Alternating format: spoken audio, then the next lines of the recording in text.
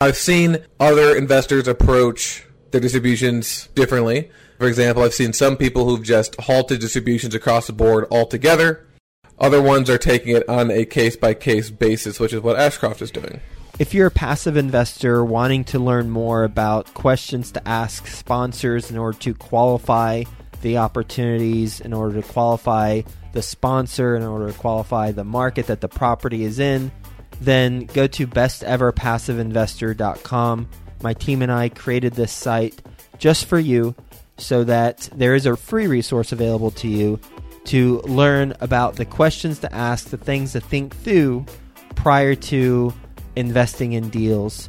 So go to besteverpassiveinvestor.com. It's a free resource for you that was made just for you. There needed to be a resource on apartment syndication that not only talked about each aspect of the syndication process, but how to actually do each of the things and go into it in detail. And we thought, hey, why not make it free too? That's why we launched Syndication School, and Theo Hicks will go through a particular aspect of apartment syndication on today's episode and get into the details of how to do that particular thing. Enjoy this episode, and for more on apartment syndication and how to do things, go to apartmentsyndication.com, or to learn more about the Apartment Syndication School, go to syndicationschool.com so you can listen to all the previous episodes. Hi, Best Ever listeners. Welcome to another episode of the Syndication School series, a free resource focused on the how-tos of apartment syndication. As always, I'm your host, Theo Hicks. Each week, we air 2 podcast episodes that focus on a specific aspect of the apartment syndication investment strategy. And for the majority of these episodes, sometimes they're a part of a larger series, we offer a free document. These can be PowerPoint presentation templates. These can be Excel calculator templates, PDF how-to guides, some sort of resource to help you on your apartment syndication journey. All of these free documents, as well as the past and future Syndication School episodes, can be found at syndicationschool.com. And in this episode, we will be talking about how to communicate with passive investors during this coronavirus pandemic. Really, these lessons can be applied to any time of uncertainty. So this could be if there's an economic recession, if there has been some sort of disaster at your property. And this is going to be a continuation of the episode 2033, which was a Syndication School episode entitled The SOS Approach to Managing Your Investment During the Coronavirus. But we're going to get into more specifics on what to actually say. So the SOS approach was the high-level way to approach your investment and your investors during a crisis like coronavirus. So step 1 was safety, so ensuring the safety of the people as well as the money. O is ongoing communication, so making sure that you're keeping your investors up to date on what's happening. And then S is to summarize. So right now we are in the O portion, the ongoing communication, and I'm recording this on the 15th, and Ashcroft sent out their email updates last night to investors. This is the first email update that was sent to investors after the coronavirus began, and I wanted to kind of go over what was included in there and walk you guys through Ashcroft's thought process for these communications so that you can apply this to your communications to your investors moving forward. Now, I've seen a lot of different emails that apartment syndicators have sent to their investor. They all contain different pieces of information, so this is not the end-all, be-all. This is just what Ashcroft is doing.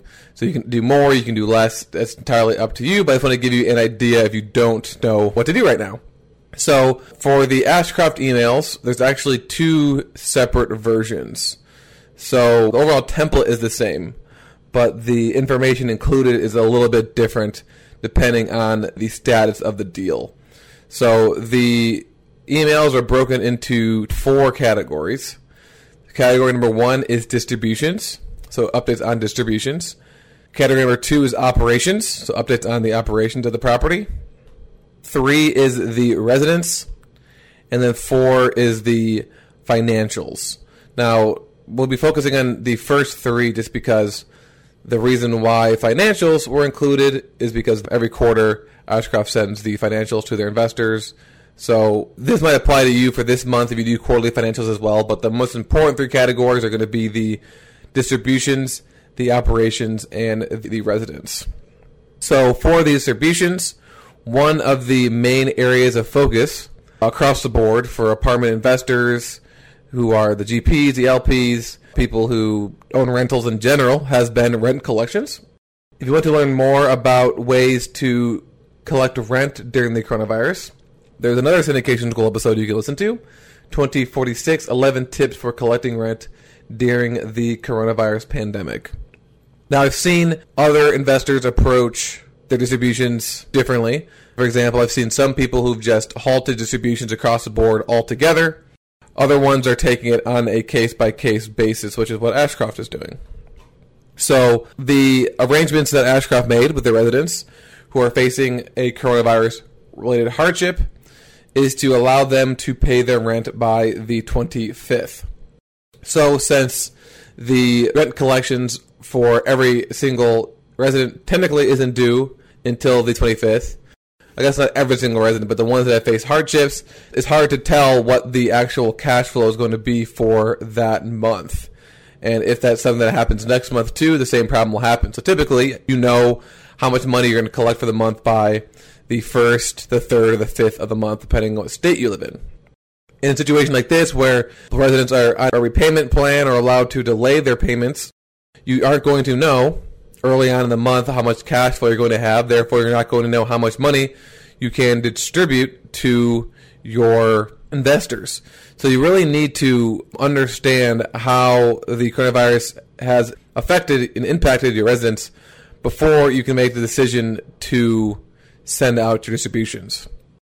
Now, on the other hand, you might also have deals that, based off the month-to-date collections, you know that you're going to be able to send the full distribution for the month. So if you're able to do that, great. But make sure you let investors know that you're going to continue to monitor the situation and monitor collections and monitor the business plan in future months, just to make sure that you'll be able to continue to send out distributions. But you also want to mention that you are pretty excited and happy about the fact that you're able to send out a distribution this month, despite countless other industries being disrupted by the COVID-19, people getting laid off, businesses closing down, things like that. Now, one thing that is important to remember is that this is just talking about investors making money, but one of their main concerns is most likely going to be making sure that you're not losing their money. So the difference between making money and then conserving the money. Making money is great, but more important is to conserve your money. So people would much rather not lose money than actually make money. So you want to make sure that you're telling your investors that you are obviously focused on conserving their money first. So at the beginning of all of the Ashcroft updates this month, there's a paragraph that says, at Ashcroft, we are solely focused on the preservation of your investment and will always operate with the long-term health of that investment in mind. And Ashcroft also added a link to an FAQ post, which we're going to talk about in tomorrow's Syndications Gold episode, that answers commonly asked questions by passive investors, or questions that passive investors are most likely thinking about at this time. Now, on that note, we've already talked about the distributions and whether or not they'll be able to be sent out that month. If it's a yes, obviously let your investors know, but let them know that you're going to be monitoring the situation again next month, and we'll let them know if you can distribute next month. If you are uncertain, let them know that you're uncertain, and let them know that you will follow up with them on this date to let them know for sure whether or not they'll be receiving a distribution this month. Now that covers the making money part, but the losing money part, what Ashcroft did is included the break-even occupancies for each of the properties. So the break-even occupancy is based off of the NOI and the debt service. So basically it's the occupancy rate such that the NOI is equal to the debt service, which means that the operating income is able to cover the mortgage payments. Now there's other break-even occupancies, like what's the occupancy rate that results in the NOI that allows you to send distributions to your investors. That's obviously the break-even occupancy that's focused on making money. This is focused on not losing their money. So as long as they can make their debt payments, then they're not going to lose the property and they're not going to lose the investment. So Ashcroft included the break-even occupancy for each of these, so the investor could see how low the break-even occupancy rate was compared to the current occupancy to realize, okay, well, even if I'm not able to get my distribution this month, I know that I'm not going to lose money because the occupancy rate is still way above the break-even occupancy. So that covers the distributions aspect of it. Again, this is what Ashcroft is doing, but other people might be doing something differently. The next category is the operations. So in here, Ashcroft included the information that they typically include in their emails, but also additional information on things that have changed or things that they have added since the coronavirus pandemic broke out. So first, which is always normal for email updates, is the occupancy rate and the pre-lease occupancy. So a current occupancy rate was included, and then pre-lease occupancy, as a reminder, is the occupancy rate through the end of the month. So that's based off of people who are moving in and people who are moving out. And then if the occupancy rate is higher currently than it was the month before, you always want to mention that, especially during a time like this. That's great news if you're able to increase the occupancy rate during the first full month of the pandemic. Now, something to keep in mind here is the difference between economic occupancy and physical occupancy. So the physical occupancy rate is the rate of occupied units, whereas the economic occupancy takes collections into account. So you could have a property that has a physical occupancy of 95%, but the collections are very low, and the economic occupancy is in the 80% range. So it's important that you, as the investor, understand which figure you're reporting to your investors so that if they ask you a question about it, you can answer it and say, hey, this is physical occupancy and economic occupancy is actually lower, or hey, this is economic occupancy and physical occupancy is actually higher. So that's just an important distinction to keep in mind. Next, Ashcroft talked about marketing. So the one part of operations is a marketing budget. So they transitioned from in-person tours because obviously there's a lot of social distancing being promoted and stay-at-home orders given. So rather than halting tours altogether, Ashcroft is doing virtual tours and YouTube video tours. So for some of the properties, it's a YouTube video walkthrough. And then for other ones, it's a 3D virtual VR type tour of the property that allows the tenant to actually walk through at their own pace in the actual unit. And so Ashcroft included links to those tours in the email so that the investors can take a look at what the potential residents are looking at. Just to show that, hey, units are still being shown, residents are still looking at the property, we're still able to get leases during this time. You can usually find them on Zillow for certain houses where there's like 3D tour available. That's the type of thing that you do. So you basically bring in 3D scan, or you scan the entire unit, and then they're able to have a high definition 3D tour where they can turn around in rooms and walk from room to room. So pretty cool stuff. Next operational update is about renovations. So if there were CapEx projects outstanding, Ashcroft is actually continuing to do those, and it's actually a great time to move forward with those types of projects because there will be minimal disruption to residents. So if you are working on a fitness center or the clubhouse, now's a great time to get that update done because no one's allowed to go to the fitness center or the clubhouse. And in most states, construction is considered an essential business, so you shouldn't have any issue with that as long as obviously you're following all the safety protocols. Same with unit interiors. So Ashcroft is continuing to do their unit interior upgrades on properties that still have outstanding units to be updated. A similar reason, minimal disruption to residents. So right now, construction shouldn't be stopped or affected by the coronavirus unless you're in a state where, and I'm not sure if there are any states where construction is considered a non-essential business, but if that's the case, then you might have issues getting contractors out to your property to do construction. Something else you also want to consider, so I believe the syndication school episode, so I'm recording this on the 15th, so it's probably coming out on the 16th or the 17th, about the various small business loans that are available to investors. If you're pursuing any of those or you've already been approved for one of those, make sure you let your investors know that, hey, we've applied for the PPP program or the EIBL program, and we expect to get a loan of this much, or hey, we applied for these programs, we already have gotten approved for a loan for this much money, so we'll have extra capital coming in, or because of this PPP program, we're going to have a reduction in payroll expense. So make sure you mention that to investors as well. Evictions and lending criteria changes. So it's important to at least acknowledge the fact that you understand the eviction rules in your state currently. If you're able to delay mortgage payments or get loan forbearance from Fannie Mae or Freddie Mac, or if you've had conversations with your lenders, you don't want to focus on this too much. You don't want to panic your investors, but it's also important to acknowledge that, hey, we're monitoring and complying with the state guidance on evictions, and we're also complying with new standards from the lender. So one simple sentence is to let your investors know that, hey, we're on top of this, and we're not completely ignoring the eviction and new standards from our lenders. So that's the operations category. The last one is residents. So again, I've seen some investors include this, other ones haven't. It just really just depends, but Ashcroft's typical email includes all the different resident appreciation events that have been hosted or are going to be hosted in the current month. So these are different in-person events where residents get together for a party or some sort of event that's hosted by the management team at the property. And the idea is to create a tight-knit community between the residents and the staff so that people are more likely to stay and refer people and things like that.